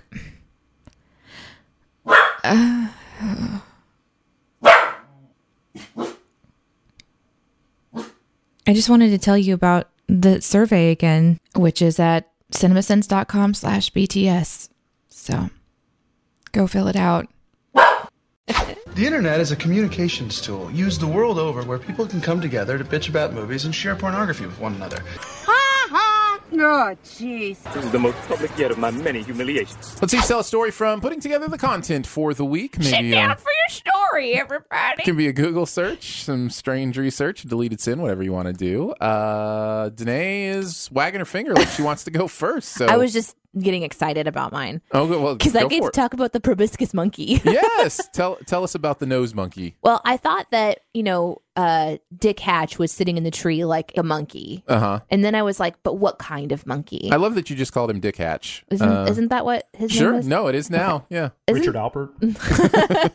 So I started off my search by looking up quote funny monkey species. Turns out all monkeys are just funny. Yeah. There's not really a monkey that is funnier than others. But the proboscis is a pretty funny monkey. I ultimately landed on that one because it's a fun name. It reminds you of Probst too. And there's like this sort of he's got an interesting face. And if you decided to go look up the monkey, you'd have a fun moment going, oh, that's what a proboscis monkey looks like. So they're the ones that have the really long schnoz. Mm-hmm. Well, that's what proboscis means. It does mean that. And I learned about the type of monkey as well. Apparently, when they do their mating call, it's more unique. Do they sound like geese? Oh my God. I didn't think about that, but yes. Yeah. I listened to about 20 hours of just proboscis monkey mating sounds. Justin's like, honey, I don't know what you're listening to, but all of a sudden I'm in the mood. I married a monkey. So it like the nasal resonation of it is different because they have such a large schnoz. Yeah. So I always thought that was interesting. I guess most monkeys just comes out, and this time it went rah rah in there. I don't know. I didn't actually listen to the sounds. I don't have a reference point, but I learned something interesting about them. They are in the world of primates, they're the most prolific swimmers. Which wouldn't have known. They leap from tree limbs and hit the water with, quote, comical belly flops. How cute is that to think about? They're just swinging in trees and they do these like big nose belly flopping monkeys. And they've evolved webbed feet and hands to keep to help them to outpace crocodiles and other predators that are in the water. Wow. So they're not your average monkey. They have all kinds of fun things going on. I learned more about them. Of course, it ends in sadness about them becoming extinct, blah, blah, blah. Well, save the rainforests wherever they live. Wait, it's genuinely important to you. You make it sound like it's not. I know. I just kind of want to avoid it because it hurts my poor heart. That's what I was trying to clear up because it could be misunderstood that you're true. Like, it's not important. But I know what you're doing is you're deflecting because it's so important to you. It hurts my feelings. Right. I mean, those poor rhinos, they're gone forever. I hear you. Anyhow, they're omnivores. They have a harem. They're real interesting. Nice. Very nice. What about you, Jonathan? I didn't really look up anything, but I did have a quick deleted sin. But in Constantine, there was a scene where I think it was the guy that was possessed by the devil's son. He's like walking down the road and like all these cattle are just dying. Yeah. And we ended up using the sin Manuel as a dick to cattle. The original thing I wrote, though, was very simply Trail of Steers. Nice. And Chris really liked it, but he's like, I even hesitated keeping it in there. Right, because it's a bit insensitive. It is insensitive. Yeah, for sure. It is. I mean, it could be taken that way. It wasn't meant that way. No, I think I understand. But yeah. So that's all I really had. That was just a deleted thing because I didn't really have anything I looked up. So I wanted to talk about an outtake based on the answering machine in Midsummer, where it plays a goofy answering machine message after it picks up, because it's hard for someone who didn't live through the 80s to understand how big the comical answering machine market was. Do you remember those commercials, Danae? Yes. My mother made a song and we performed the song on our answering machine. Oh, no. Do you still have a copy of this? No, but I probably could remember it. It was to the tune Jingle Bells. Oh my goodness. I remember it. I think it was something like running for the phone in a house that is too small, trying to avoid the cats, the dog, the ball. I hit them anyway and hurt my funny bone. I'm lying on the floor just 2 feet from the phone. Jingle bells, jingle bells. Here's the stupid tone. Leave a message anyway. Here's the stupid tone. Something like that. That's not 100% it, but that's like 90% there. Oh man! I think we just had one of those where my mom like made us all say our names. Yeah, right. Like a roll call. Yeah. Hi, you've reached the household of the Boyshausens. Yeah. Hammer, Bonnie, Ben, Denny. I had a very particular commercial that I remembered, and part of it is played in that outtake, but I have loaded up the full 60-second commercial. Oh my God, no, you haven't. So, is this the I'm Not Home thing? Yes. So, so you can hear, like, this was a legit thing that lots of people bought for their answering machine to answer the phone. These people made millions of dollars. So, okay. You ready for this? Yeah, I probably will remember it. Hey, how are you? Sorry that I'm not at home. But when I get the message on my telephone, you'll be the first one on my list. Crazy Calls, a tape of 7 different songs and funny recordings for answering machines. I am very sorry that I'm not at home to take your call. Do you remember this? Yeah. I will get right back to you. I never bought it, but yes, I remember. Leave your message at the tone. Give someone the gift of gab for their answering machine. Calling a friend. What you've actually done is bought a one-way ticket to the answering machine. The answering machine Nobody's zone. home. Nobody's home.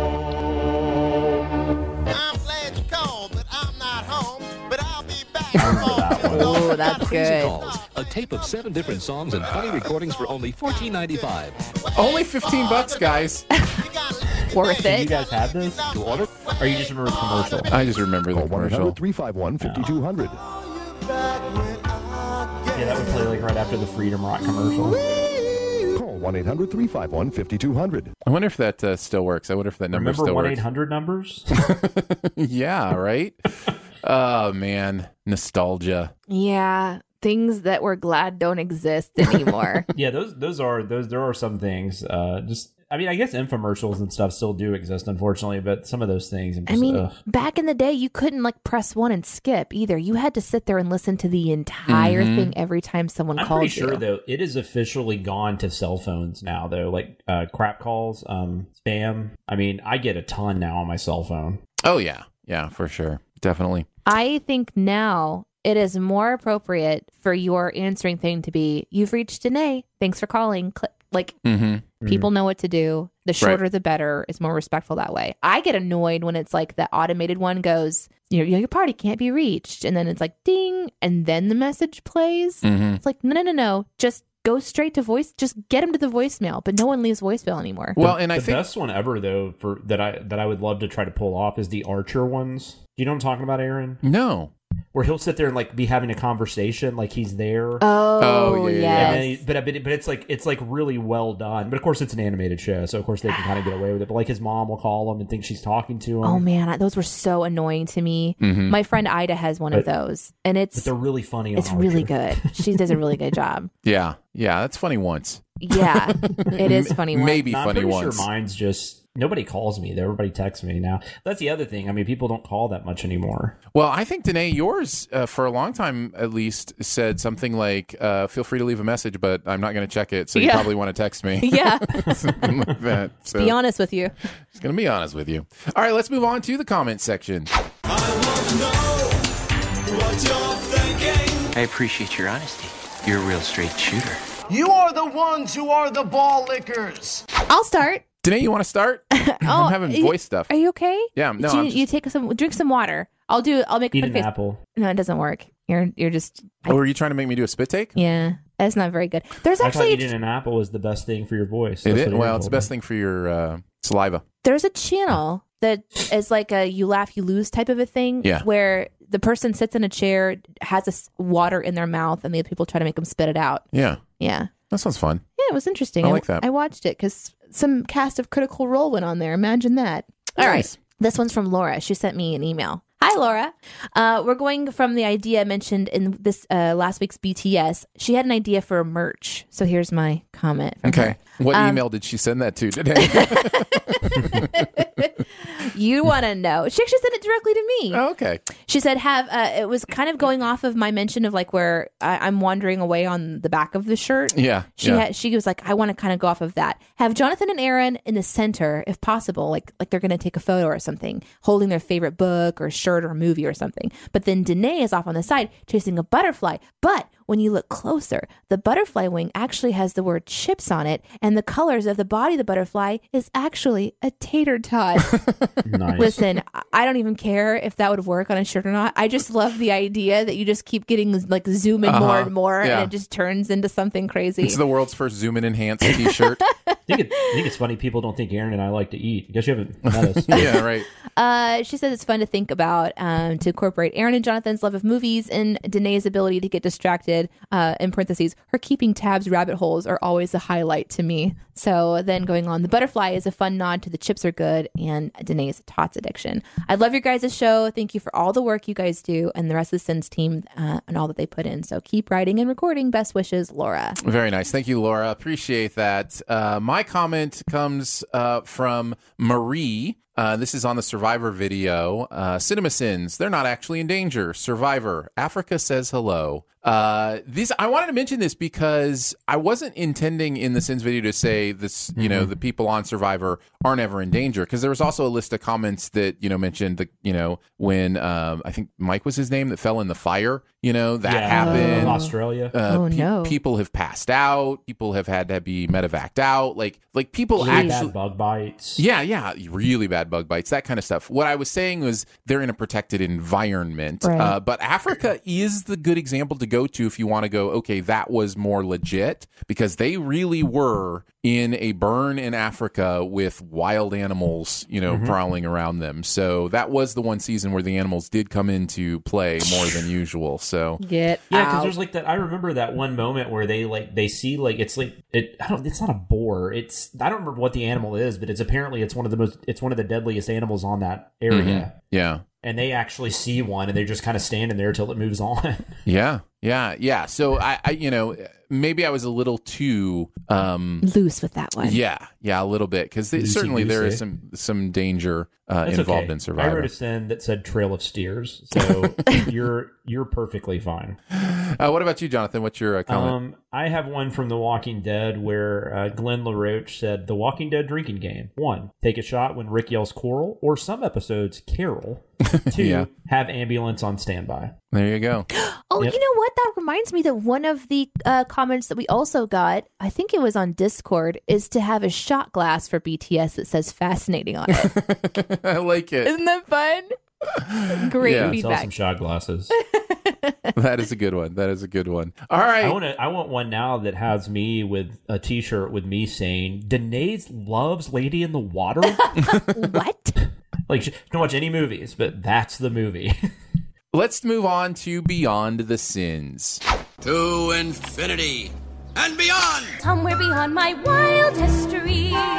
To boldly go where no man has gone before. We're each going to chat about something else in the world of pop culture that we've experienced recently. What do you got, Jonathan? I didn't really watch anything that great, or at least that great that I'm not talking about on other things. So I'm actually going to talk about a negative, but it's an interesting negative. I watched a movie called Guns Akimbo. Oh, this was just in the news because of all the junk going on Twitter, right? Yeah, the director, it's directed by Jason Lee Howden. He he also directed before this. He directed a horror comedy from a few years ago called Deathgasm that I guess developed a bit of a cult following. I know the Sincast crew, the A-Team has talked about it before, and how much they enjoyed it. And then, he was on Twitter recently. He took a bit of a beating because he was lashing out and accusing some online film critics of cyberbullying a woman.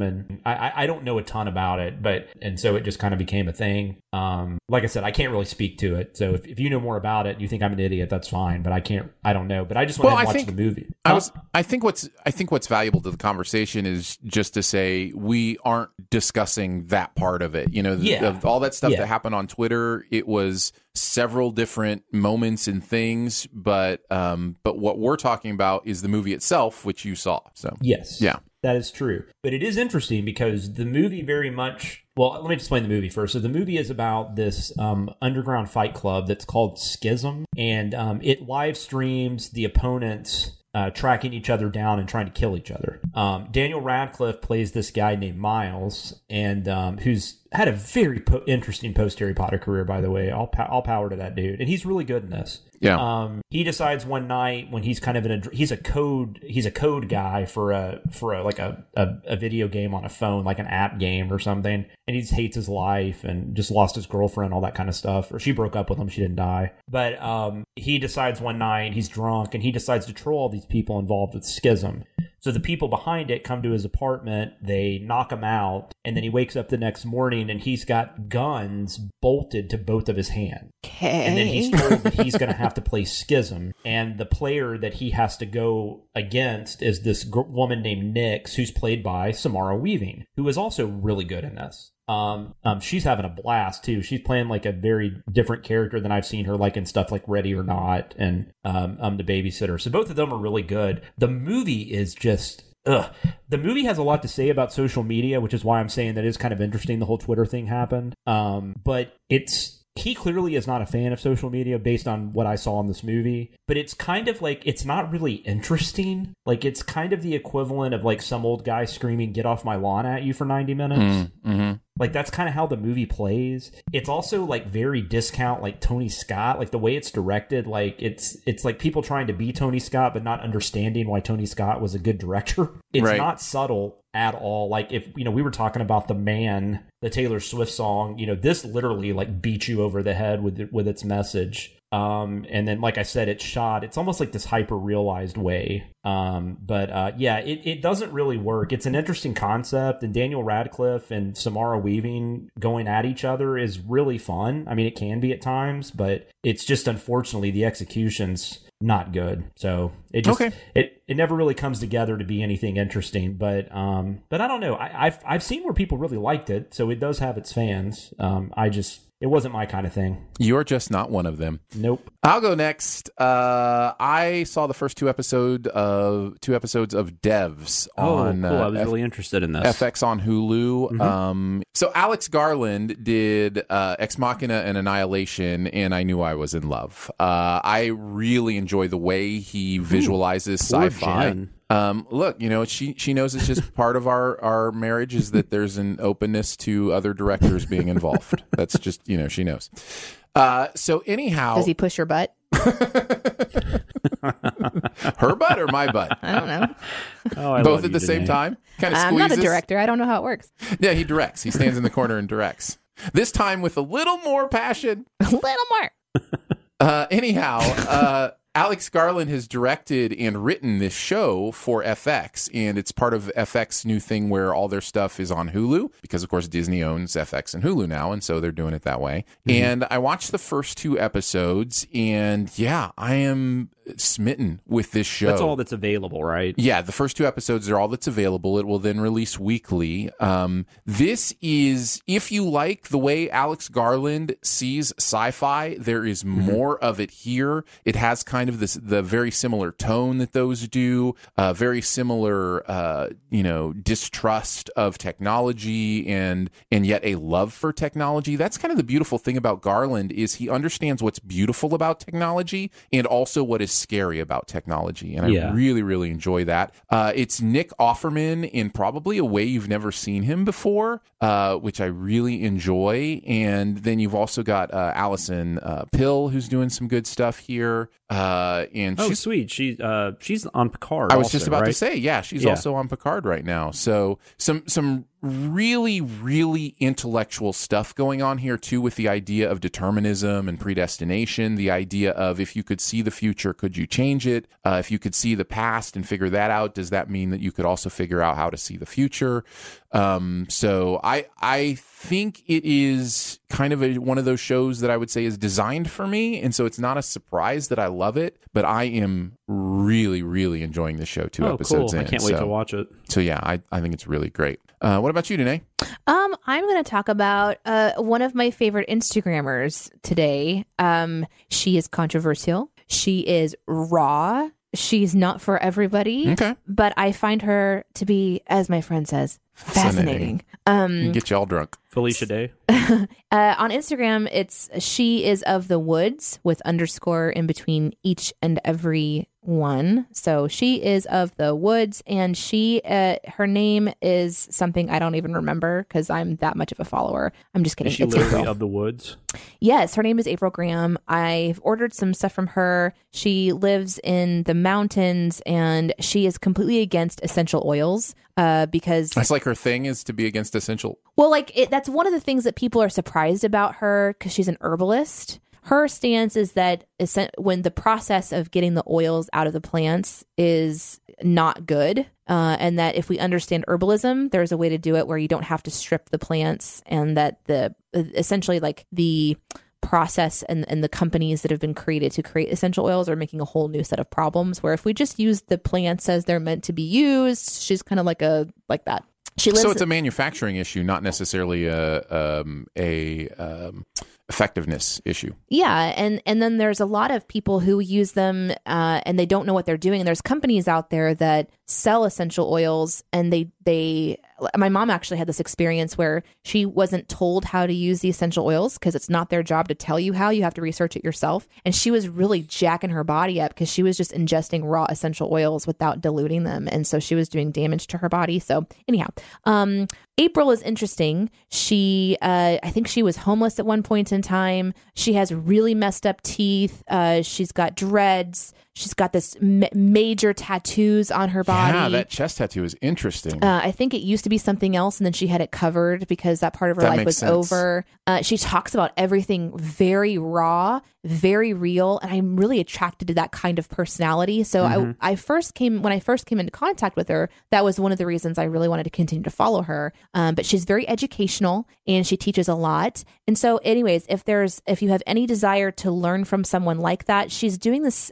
She released some stuff on YouTube as well. Her YouTube channel is She Is of the Woods. And she released a video a few days ago on coronavirus. And she talks about how it attacks the upper respiratory system. So here's some things you can do to just bolster your system, not using essential oils, but using powders and things that are kind of made of roots, things like that. And today she released how to make your own hand sanitizer. I gotcha. So she's and she the to-do list of how to do it. She has a whole video on how to do it, how to make it yourself. So there are also YouTube videos, and there's also tons of stuff coming up right now on making your own hand sanitizer using aloe vera gel mixed with XYZ ingredients because the gel's already been created. So you can find your own stuff if that's something that you're interested in, thinking about, or concerned about, obviously, as that's just a hot topic right now. But I really like that her voice is so different. And so I thought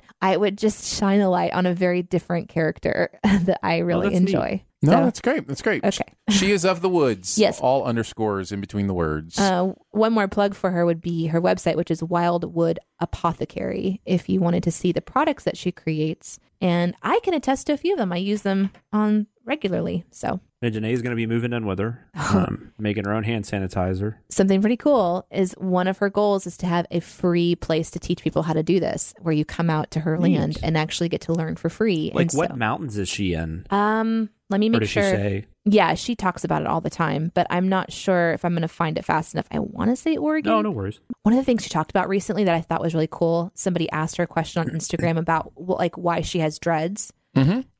And it's, I guess, part of her family's culture, even though she's Caucasian. Mm. And I didn't know that there's she had this whole thing this is part of how I was raised. You don't ever cut your hair. If you do, you lose your power and your spirit. So she's got some really interesting ways of thinking, which again, I like. It's very, very Nazarene. It's very Samson. Yeah. Well, and she's in an area where there's lots of Mennonites, and so she's not a very popular person in her neck of the wood. Or Womanites.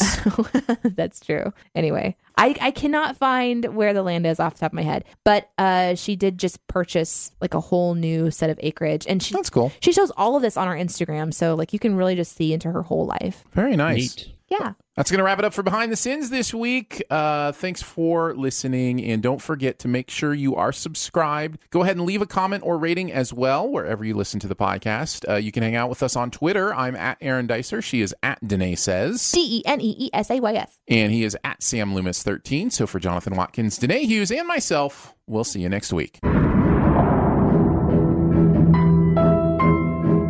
Thanks for listening. Send any feedback to behindthesinspod@gmail.com. And be sure to subscribe or message us at Twitter. And be sure to visit cinemasins.com. Chirkity, chirkity. Burkity, burkity. Oh, hello, voice. It's good to hear ya. I just think it's, I just say it. I can't.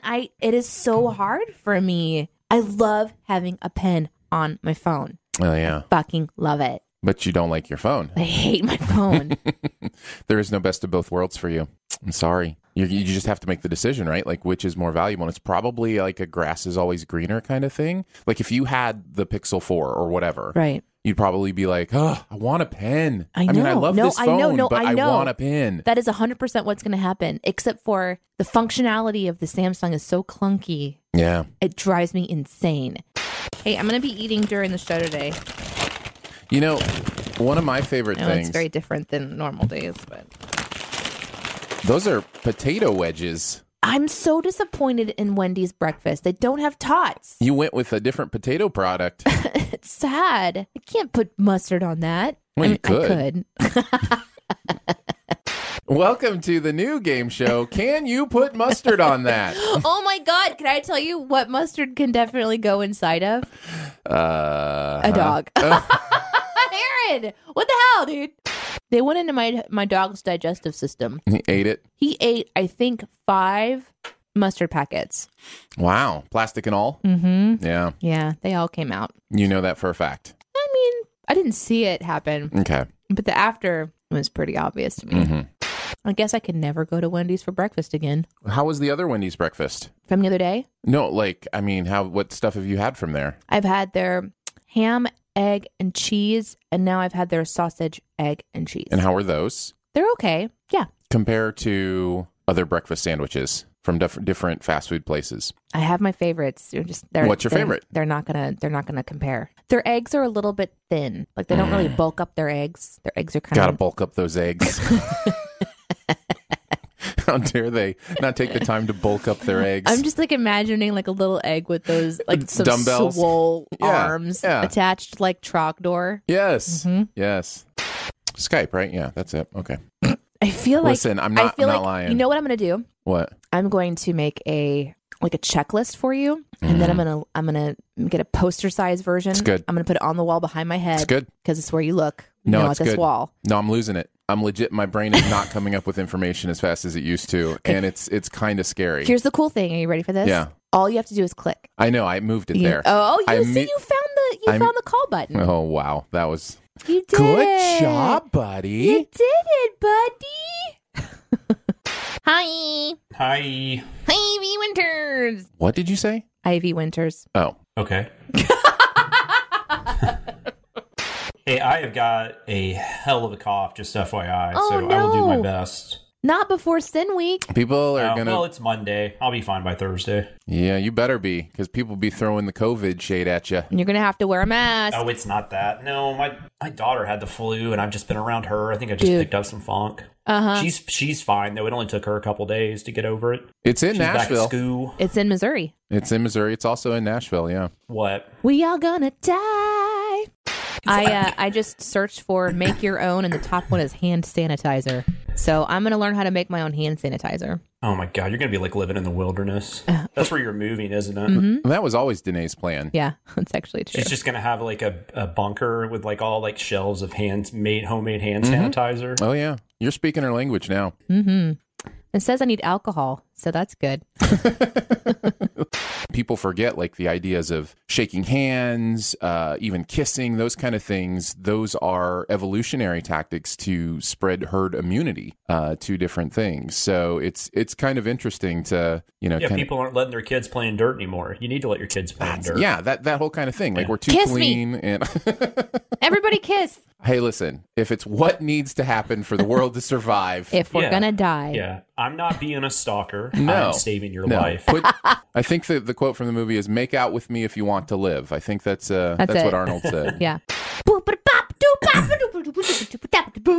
I just signed with an X. I'm that cool. No, I'm just kidding. That's so cool. That's like the coolest. He just does J and then a triple X. Whoa. I'm going to sign over Danae's tater tots.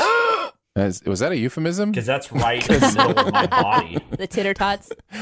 I don't think Danae asked you to sign her tater tots. Sign over my titter tots. I guess they're my titter tots because they're right in the middle of my body. That's right. I've never worn a Jaws t-shirt in my life, or a Freddy glove for that matter. We have now. Now you do. And it's so popular. Everybody loves it so much. It's such a cool thing. I might have been Freddy for Halloween. That might not be true. I was Super Grover. You remember Super Grover? Oh, yes. Fun. I loved Super Grover. Super Grover? Yeah. What is this? It's Sesame Grover, Street. It was just his character. He's a superhero. Did he wear like a cape? Yeah. Yeah, he wore a cape and he wore like a crown. Don't look at me like I'm stupid. I've never seen Super Grover. I don't know what it is. What were his superpowers? I don't think he really had any. Yeah, I think he was just like he was Grover. But just with the cape on. I haven't been to Sesame Street Live since Mackenzie was a baby. His superpower was phonetics. I'm gonna eat another French fry. That's not a French fry. Hey, do you guys have Bojangles? I had Bojangles this morning. Hey, you leave my Bojangles out of this. What's a Bojangle? Do you really not have Bojangles there? The restaurant? No. Oh, no. Oh, okay. They just have really cool like hash brown / tater tots. They're called Bo Rounds. So they're like these big circles and they're seasoned. She doesn't want her tot seasoned though, because then it conflicts with the mustard. Yeah. Well then never mind. Yeah. I just put hot sauce on them. Oh, interesting. I'll get you real regular in the morning. Some coffee, some hot sauce. I use hot sauce for just about everything now because it's not fattening. You can just put hot sauce on stuff and it gives it flavor and it gives it hot sauce flavor. But I think hot sauce just seasons it. Yeah. I like the flavor of potatoes. Yeah, potatoes are just kind of bland. Then you put some hot sauce on them and they're tasty. How dare you, sir? They taste like potato. Potatoes are amazing. It's like lettuce has a flavor. No, potatoes are great. I just like to add hot sauce to them. Potatoes taste like solid starch, which is a flavor. Well, it's a flavor I love. I love potato. Don't look at me like I'm on the other side of this. I love potato too. I just like putting hot sauce Whatever. on. How's that different than dipping your fries in ketchup? It isn't, which is why I don't dip my fries in ketchup. Oh, you're not a condiment person. I am not. No, so you're a communist. Yeah, he's a plain guy. Okay. Condiment unist? No. I believe those are called Nazis, people that don't use condiments. Who is that? I can't think of who that is. It's the comic that does the Hot Pocket bit. Jim Gaffigan. Jim Gaffigan, yeah, he has a bit where he says people that don't use ketchup, or what do you call them? They're Nazis. That's right.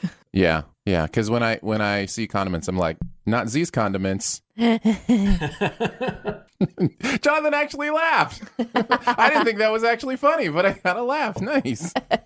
That was funny to me. Yeah. I'm getting a haircut tomorrow before we travel so that I'm so fresh. But here's the problem. They make my hair look so cute when I leave the salon. But by Thursday, Friday, it's just, I'm going to have washed it. So it's just going to be regular on my face. Yep. On regular on my hair. The biggest decision that I'm having to make is like whether to wear makeup or not. Because I kind of, how are you feeling about I want to that? be myself, You and should. myself is usually just maybe mascara. Are you wearing makeup right now? Just mascara. You look great. Technically, I will yesterday's say- mascara. I don't think there's like heavy lights on you, but it will be live streamed if that changes your mind. Can we call yesterday's mascara past mascara? Yes, we Okay. can. Well, I don't wear makeup because I'm pale. I wear makeup because I'm pale, but then the like dark circles under my eyes make me look like I have a problem. And that's You see something that that so much more than I know, anybody else I know. does. Yeah, I would think so. And I'll see I've pictures never and be like, noticed. "Oh, it's not there," but then I see my face every day, and I'm like, "Oh God," people are gonna. I mean, think now that nose you have, no, I'm just saying. the nose is a whole other thing. I think I'm probably not going to wear makeup. I think I'm just so gonna, glad to hear that. I think I'm just going to go with, I mean, if I decide to put a little bit of eyeshadow on, that's normal. I'll be normal, Danae. I'm not going to be like, I think you should just wear like a tank top and just have like armpit hair just hanging down. I'm down for that. I mean, I definitely. I mean, I'm doing this. I have armpit hair. I don't. Yeah, I've been thinking about that a lot. Because I know I talk about it on the show, wanting to just be myself. I totally think that's the way to go. Just be you. Yeah, just be in pajama pants. Hell yeah. I'll just show up in my pajamas. Be like, hey guys, recording BTS just like normal. The One-Eyed Monster. One-Eyed Monster, yeah. I've never heard it called a monster. I've heard Willy, like a one-eyed Willy. Which is why Goonies was so funny. Ah, I see. That's why Goonies was funny? Yeah. The only reason. That one reason Goonies was funny. Nah, penises are funny. Enjoy all your favorite sports like never before at BetMGM. Sign up using code Buckeye and receive up to $1,500 back in bonus bets if you don't win your first bet. When you register with BetMGM, you'll get instant access to a variety of parlay selection features, live betting options, and the best daily promotions in the business. And with BetMGM at your fingertips, every play and every game matters more than ever. Place your money line, prop, or parlay bets with the king of sportsbooks today. Sign up using code Buckeye and receive up to $1,500 back in bonus bets if you don't win your first bet. BetMGM and GameSense remind you to play responsibly. 21 plus and present in Ohio, subject to eligibility requirements. Rewards are non-withdrawable bonus bets that expire in 7 days. Gambling problem? Call 1-800-GAMBLER in partnership with MGM Northfield Park.